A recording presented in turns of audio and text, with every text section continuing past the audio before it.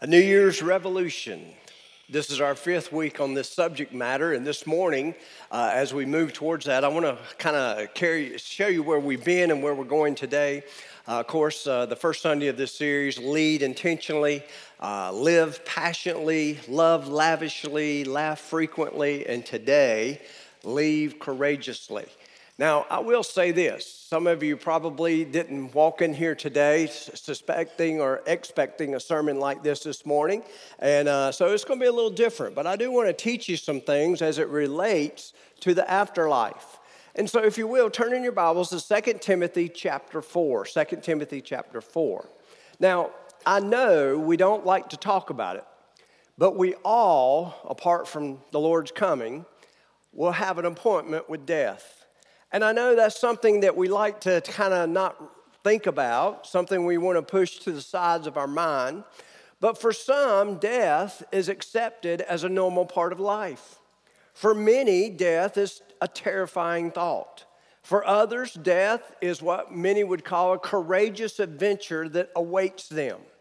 And I think that probably many of us, probably this last category of people, we probably have not bumped into them a whole lot these days.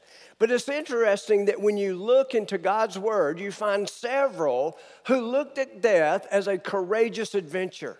And so look at the introduction on your outline. Both Jesus and Paul were great examples of one who can leave this world courageously.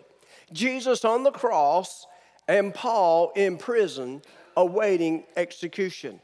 Now, when you think of Jesus, I think many of us probably, when we see his struggle with the cross and we understand what's going on with him, the night before all that, he's in the Garden of Gethsemane. And he is there, and it appears that he's struggling. And some people have even gone as far as saying he's struggling with his incoming death on the next day. But here's what we need to understand.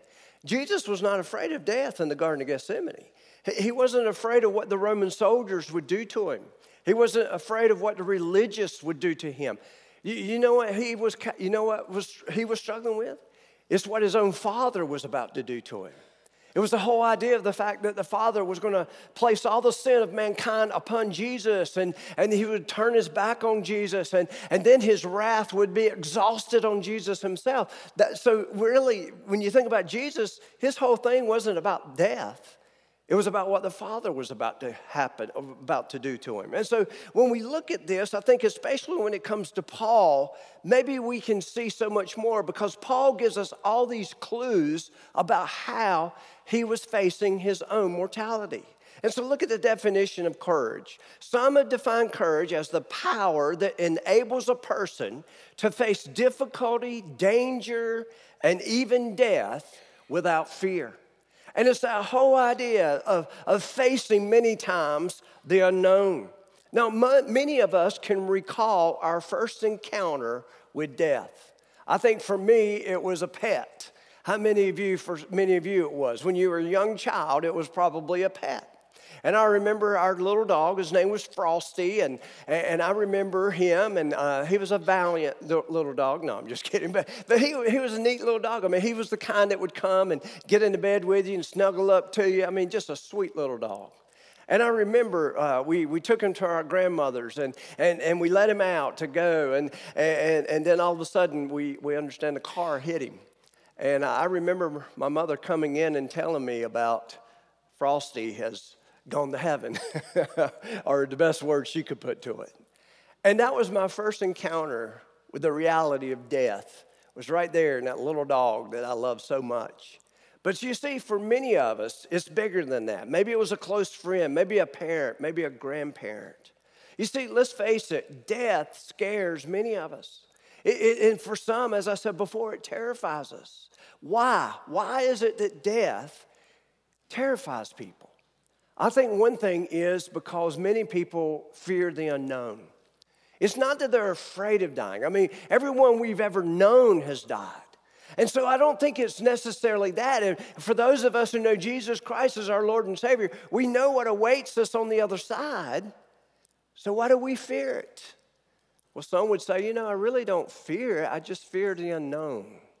I fear about how it may come about. I fear those things because it's such a mystery. So the question then is this: how do we face death courageously? Someone has said how one faces death tells us a lot about how they live their life. And I believe that's true. We see this clearly in Paul's life. Paul, as he writes his second letter to Timothy, was in prison just before his execution. And many people believe this is the last letter he ever wrote. And so I want you to look at 2 Timothy chapter 4. Look at verse 6. Let's look at how Paul faced death courageously. He says, "For I am already being poured out as a drink offering, and the time of my departure is at hand." He said, "I've fought the good fight. I've finished the race. I've kept the faith. Finally, there is laid up for me the crown of righteousness, which the Lord, the righteous judge, will give to me on that day. And not to me only, but also to all those who love his appearing." You see, Paul was telling us, you know something? I think my journey's about to end. You know something? I think death is in front of me. It's right around the corner. And he's telling his thoughts on that. Now, how did Paul get to the point that he was so courageous facing his death? So look on your outline. First of all, he lived sacrificially. Paul lived sacrificially. You see, Paul's life, here's what you need to understand. Paul's life was not really about him. He didn't make his life about him. He made his life about the calling that was placed on him by the Lord and Savior Jesus Christ, by the one who created him. And so all of a sudden, look at verse 6 again. He says, "For I am already being poured out as a drink offering." Now, when he says drink offering, of course, he's referring to the Old Testament sacrificial system. And if you want to know what a drink offering is, you can look it up in Numbers chapter 15. But basically what Paul was trying to say here, he's saying that, you know something, I'm being poured out. My life was never about me. My life was a living sacrifice. Now, here's what's interesting. Some of you may wonder, well, why didn't Paul die the death of Jesus? Why didn't he hang on the cross? We know Peter did later, but why not Paul? Many scholars and historians believe and know that Paul was beheaded. And what's interesting about that is a Roman citizen could never hang on a cross. That's the way the Romans dealt with it.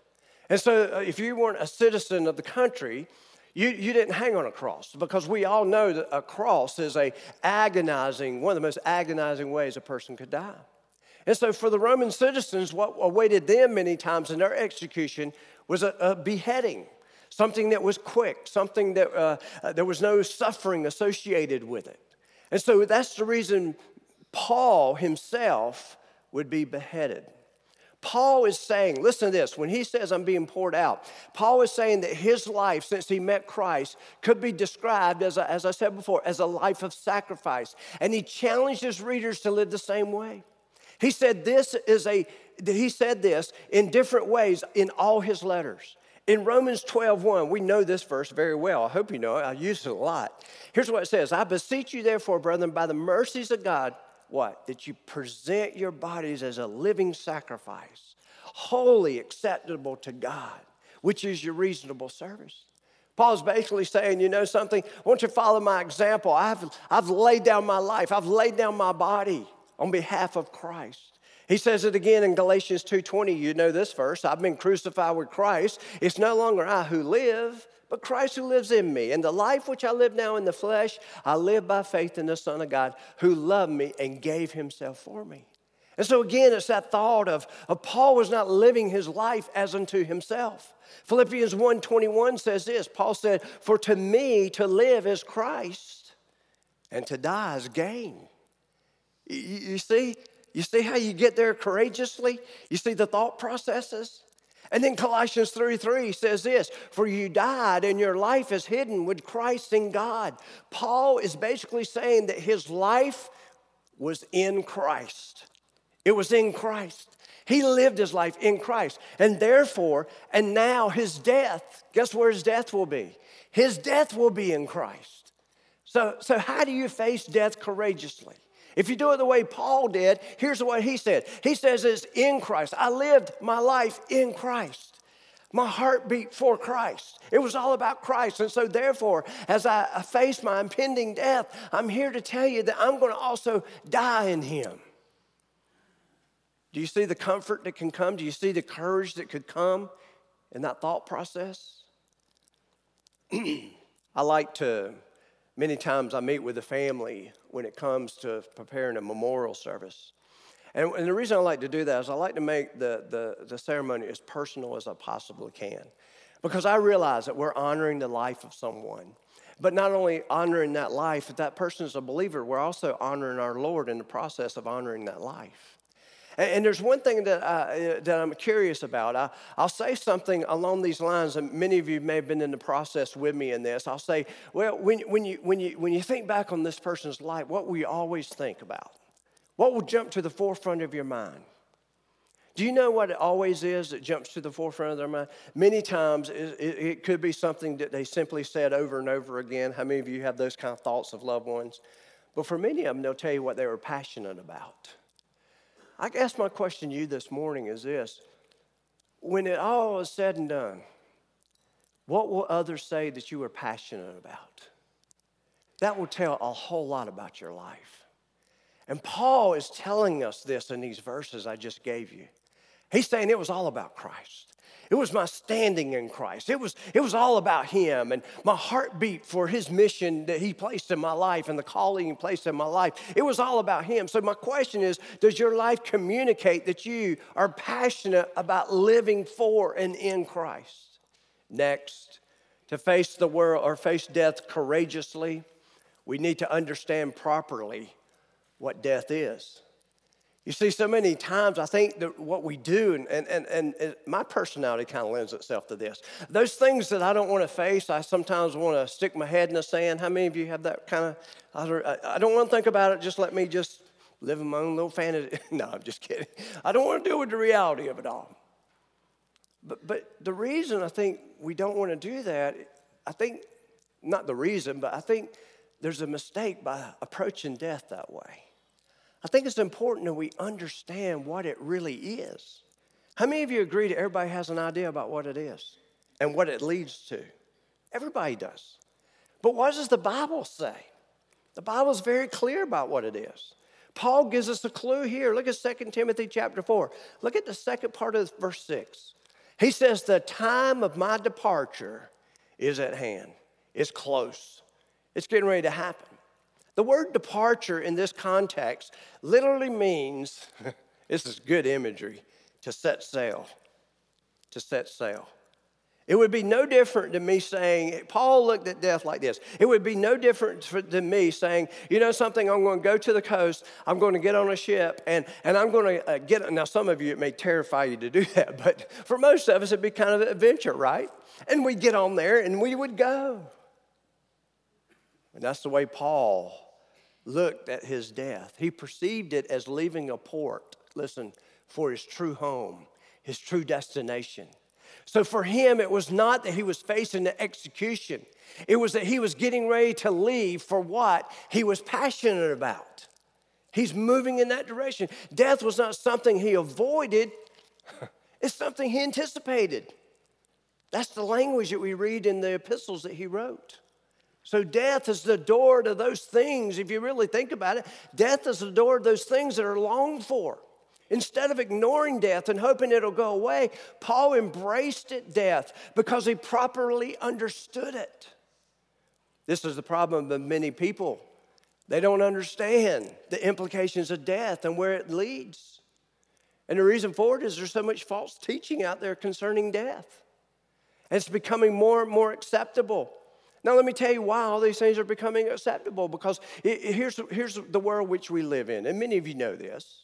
It's that whole idea that we have to tolerate everyone's beliefs and believe that if that's truth for you, then bless your heart, that's truth for you. And then over here, and this is truth for me, and over here, this person, this is truth for you. We hand out truth like we're handing out candy bars.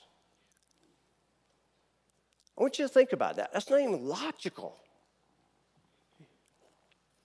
It's impossible for everything to be true. If something contradicts something else, guess what? One is true and one is not. That's just the way it works. And it's amazing the things that we believe.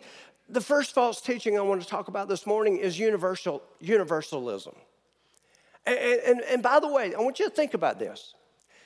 Everyone says what's true for you is true for you. You can live in that reality of that truth for you.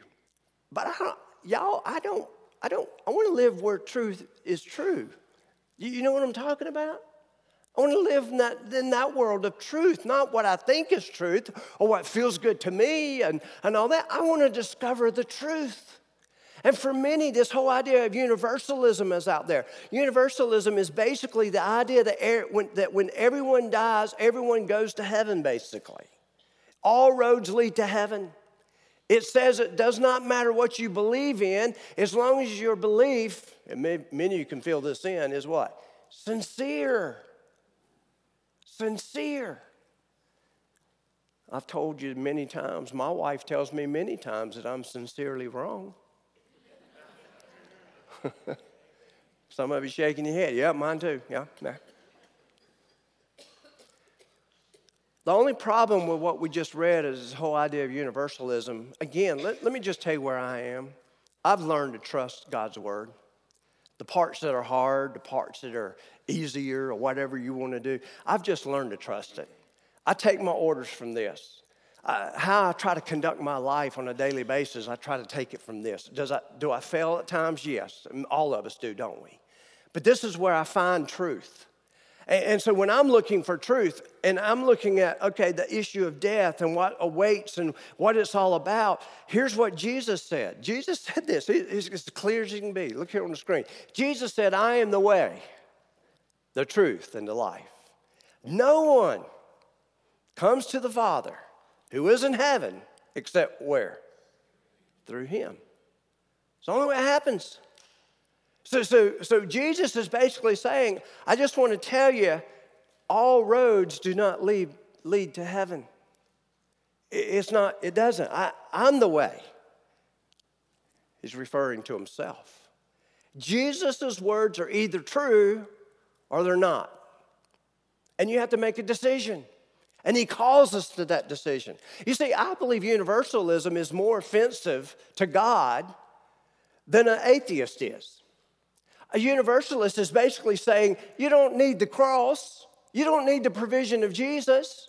You just go out there and do whatever you want to do and create your own truth or fall under a truth that fits you. And therefore, you can bypass the cross. You can bypass the provision that God sent his only begotten Son. You see what I'm talking about? It's that whole idea. Another false teaching about death is something called annihilationism. And it's basically that idea that this is all there is. There's nothing more. When the heart stops beating and the lungs have expelled the last of the air, then all of a sudden everything just ends. And there's a big group of people out there to believe that. Matter of fact, that's one of the fastest growing movements in the whole idea of life after death is this right here. And so when we die, listen, we just waste away. Of course, we know from the Bible that our body dies, but our soul lives on. The essence of who we are lives on. If this is truth, then it raises the question, where does the soul go? According to God's word, one of two places. Heaven or hell. It's very clear. We try to make it complicated, but it's very clear. Jesus said, John 14:3, and if I go and prepare a place for you, the if there is a conditional clause. Some people would say, well, it's not really the word if there, it's since. And I understand both. But if it is if, then it's a conditional clause, which means you come to God on his terms, not the terms you set forth.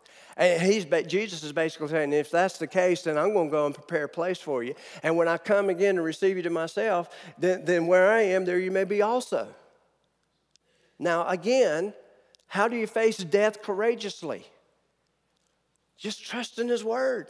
Does this not bring comfort to your heart? Is this not what it's all about? Is this worth building your life upon? This truth? Another false teaching, reincarnation, meaning rebirth. We just keep coming back over and over and over again. For some religions, we're moving towards something or we're moving away from something. But reincarnation is a works-based type salvation. And it really shows up in Hinduism and Buddhism and the New Age movement, which is really just Hinduism resurrected is really all that is. Mixture of Hinduism and Buddhism. But guess what God's Word says? Isn't it amazing we have all these ideas and if you go and look on Wikipedia about Hinduism and Buddhism, you'll see these long, drawn-out things about what it is, what the implications are, and yet one part of one verse in God's Word wipes it all out. Here's what it says, Hebrews 9:27. It is appointed for men to what? Die once. But after this, the judgment. Isn't it amazing that God's Word, just a stroke of a verse, can wipe away all kinds of thoughts and false teaching? And it does. Just wipes it away. False teaching about death, something called purgatory. You'll be amazed to know that purgatory was actually founded within the church. The Roman Catholic Church. This is a doctrine that's taught in the Roman Catholic Church. It's not found anywhere else. Not found in God's Word by any means. But it's just something that hangs out there. And again, let me just tell you about purgatory. I'll just tell you this right off the bat. It's highly offensive to the cross. Highly offensive to the cross. Let me show you why. Some believe that when a person dies, they do not go to heaven or hell, but they go to a place called purgatory. In purgatory, you suffer as a way to pay God back for the sins that you committed here on earth. Now, let me ask you a question. Who are we trusting in to take care of our sin debt? Christ. That's what the cross was all about. If I'm going to go take care of it myself, then what does it make the cross? Obsolete. It's not necessary. Highly offensive to the cross, this thought. Highly offensive. I mean, can you imagine God standing there and saying, what in the world do you think you're doing? The cross is the way. I sent my son to take care of the sin debt. What do you think this is? This is offensive. You're trying to bypass my provision. That's exactly what purgatory is, the whole idea of it. Besides the fact that this is not taught anywhere in Scripture, I believe it's very insulting to the death of Jesus Christ. It basically says the death of Jesus isn't sufficient to save you of your sins. You've got to work at it yourself. Instead, when you die, you go to a place of suffering where you pay for the things that you've done wrong. Then you can go to heaven. But if you do a quick Bible study of Luke chapter 16 from the very words of Jesus, you know what you come away with? You come away with this, that when a person dies, listen, their destination is determined and will not and cannot be changed. It's either heaven or hell. You see what I'm saying? Now, I'm not up here making this stuff up. I'm up here, have you seen how many verses I've tried to give you this morning? This is God's Word. Another false teaching about death is something called soul sleep. And you've got this idea that kind of shows up in many cults and different places. Actually, some Protestant denominations hold to this. But let me tell you this. It's the whole idea that when a Christian dies, they basically go into what is called a soul coma. Okay? The body dies, soul goes into some kind of soul coma. Okay? And basically, it's a sleep. And they are there and they're waiting for the return of Christ. And I kind of understand in some ways why they would come to this conclusion. Because it says when Jesus comes back, what's going to happen? The dead in Christ shall rise, and then we who remain will join them and that kind of thing. So I can understand the confusion to a little bit. But here's what you got to understand. When it comes to God's Word, you got to take the whole context of Scripture. You got to look at it all. And the Bible does say that, but I think it means something else. It's not talking about, it's the whole idea of bringing the body. It's that whole idea of our glorified body. I think it's the imagery of that body laid in the ground, but there's going to be a new body. It's introducing us to that. But here's what we need to understand. When Jesus hung on the cross, do you remember the thief that was beside him? What did Jesus tell him? Jesus said, today, you're going to be with me in paradise. You can take comfort in that. Hey, that's not the only place we find it in Scripture. Paul writes this in 2 Corinthians chapter 5, verse 8. Here's what Paul writes. We are confident, yes, well pleased, rather than to be absent from the body and to be present with the Lord. Now, the English is a little confusing here, but you know what it means? You're going to be in one or two places as a believer. All this is in the context of a believer. You're either going, think about this. You're either going to be here, absent from the body, and to be present with the Lord. So what does that imply? When I'm absent from the body, a believer in Christ, what's the implication? Present with the Lord. You get that? Okay. So it's very clear. Now, to be able to face death courageously, we need to know the truth about death. Death is just a departure. It's not the end, it's the beginning. It has been explained this way. If you are not a true believer in Christ, listen, this world is really all you can hope for. This is as good as it gets. If you're not a true believer in Christ, this is as close to heaven as you ever will be. If you're not a true believer in Christ, this is as close to hell you'll ever be. Listen, death for the believer, is the beginning of a new adventure. Henry Beecher, he's a preacher back in the 1800s, says he's facing his own death, and he tells his family gathered around his deathbed, he says, now comes the mystery. John Bunyan said this, weep not for me, but for yourselves. I go to the Father, the Lord Jesus Christ, who will receive me.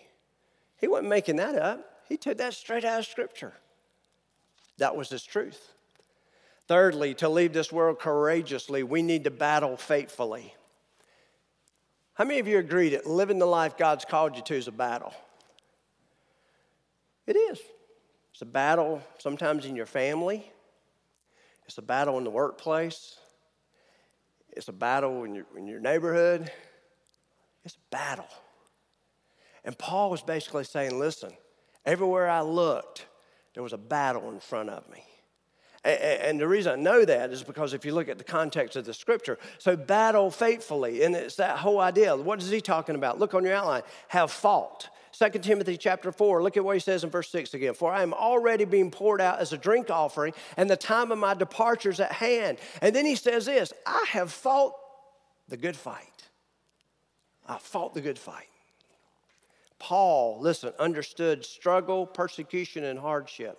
He realized this life, was not the end product. It was not the best. There was much more to come.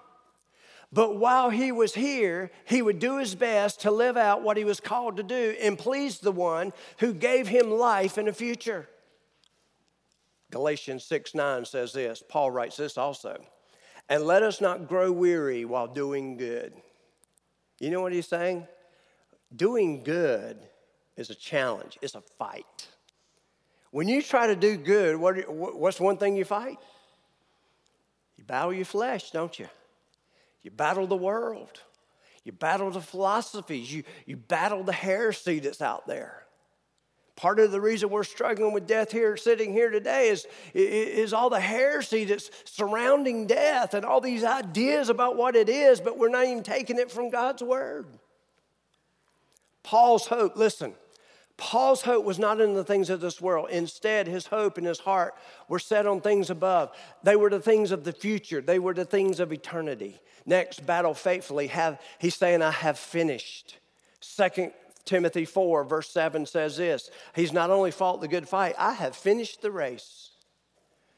Now, Paul sees that he's about to cross the finish line of his life.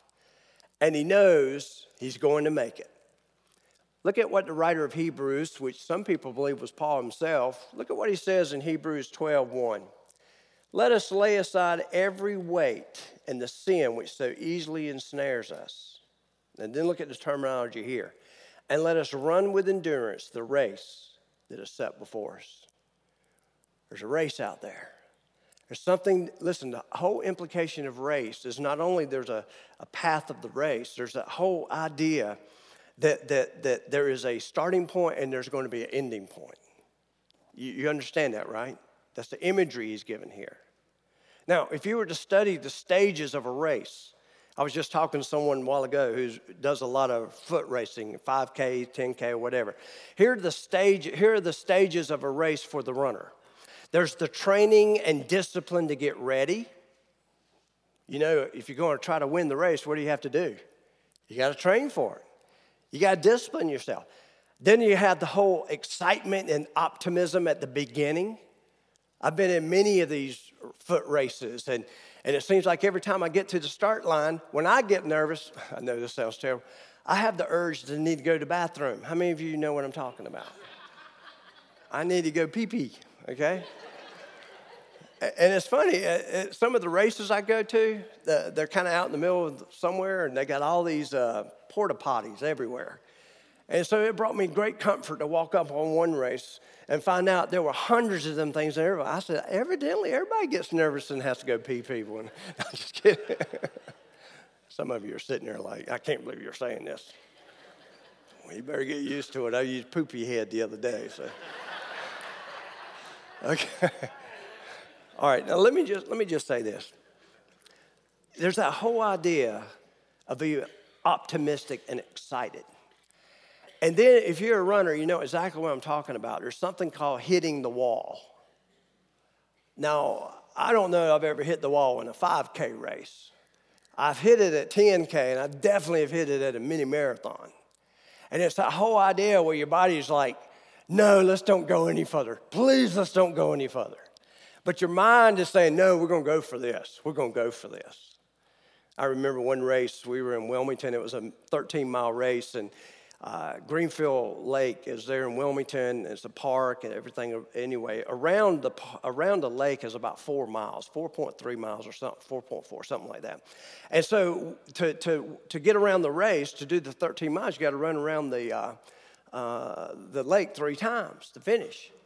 And I was a young man, and that particular day, it's kind of ironic. I had a cold, and I took some cold medicine just before the race.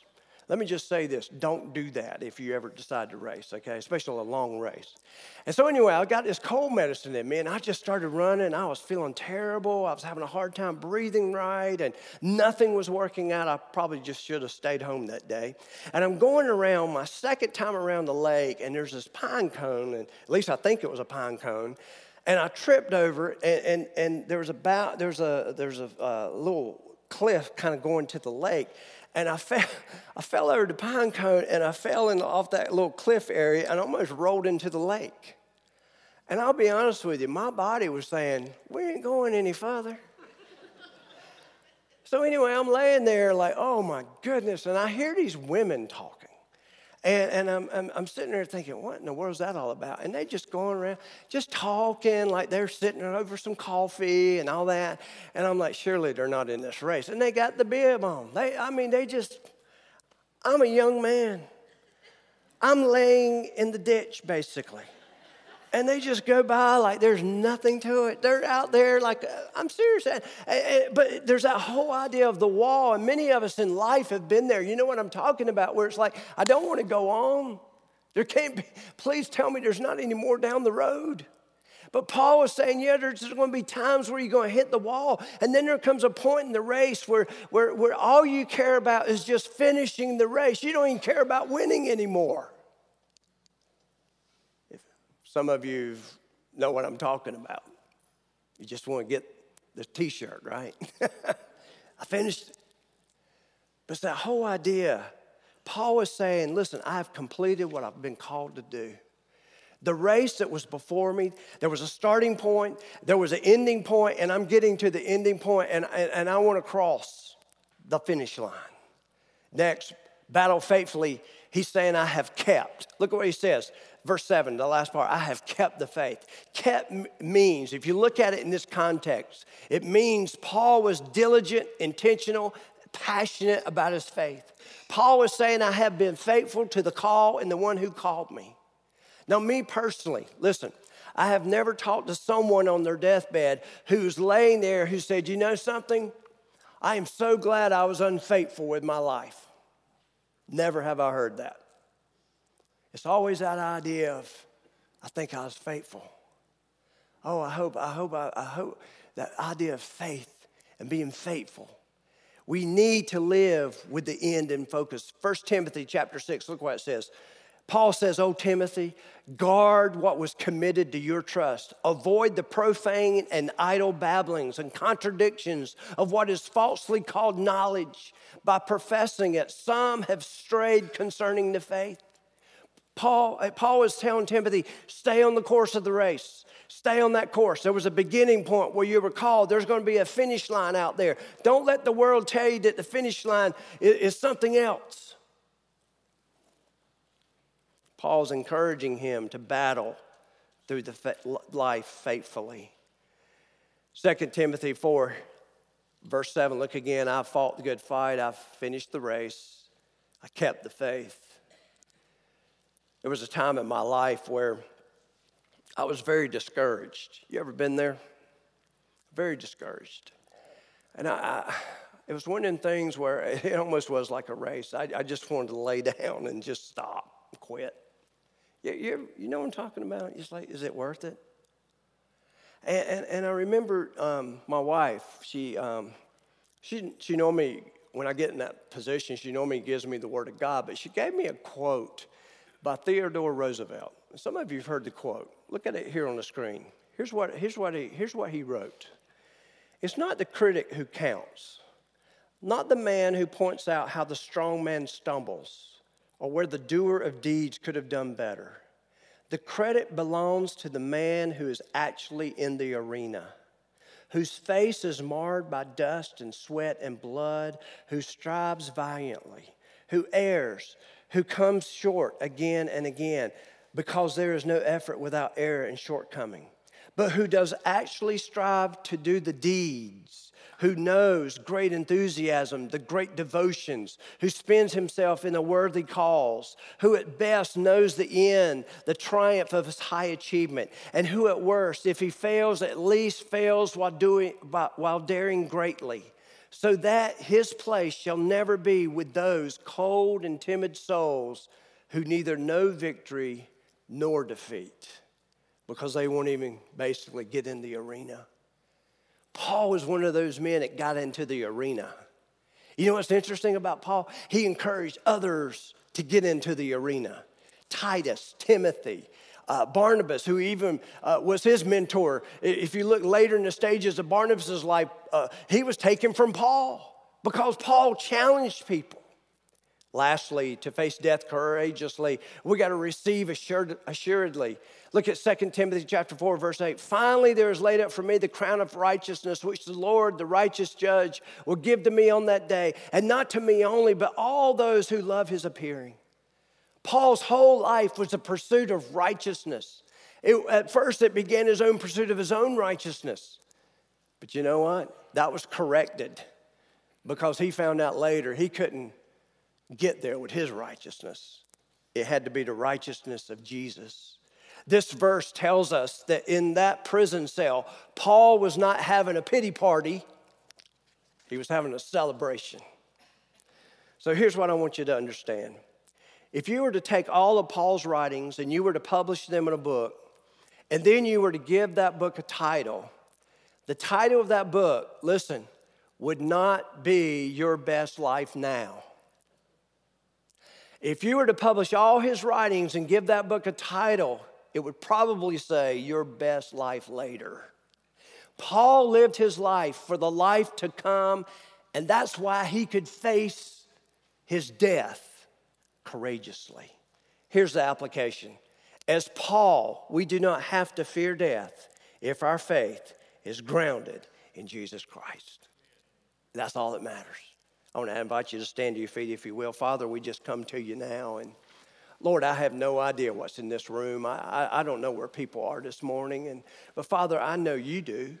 And Father, I just pray that you would work mightily in their hearts, Lord, that you have already, and maybe even before they got here this morning. And Father, right now, we just pray that you would just work in their life. And Lord, if there's someone here that doesn't know you as their Lord and Savior, maybe their fears are real. Maybe it's beyond what they can handle.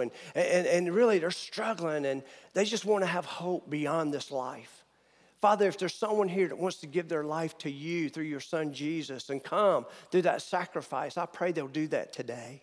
Father, if there's a Christian that's here and they're facing some real struggles, maybe like me in the race, they've fallen by the wayside and they feel like everyone else is succeeding, but they just feel like sometimes they just can't go any farther. Father, I just pray you be with them and help them to come to the understanding that sometimes you're so gracious that you can just pick us up and carry us. Father, I just pray right now that you have your way in this service, in this invitation. Lord, just speak to our hearts. In Jesus' name, amen. We're getting ready to sing a hymn of invitation, and I'll be here at the front. Gary will be here. We just invite you to do what God's calling you to do. Would you do that for us?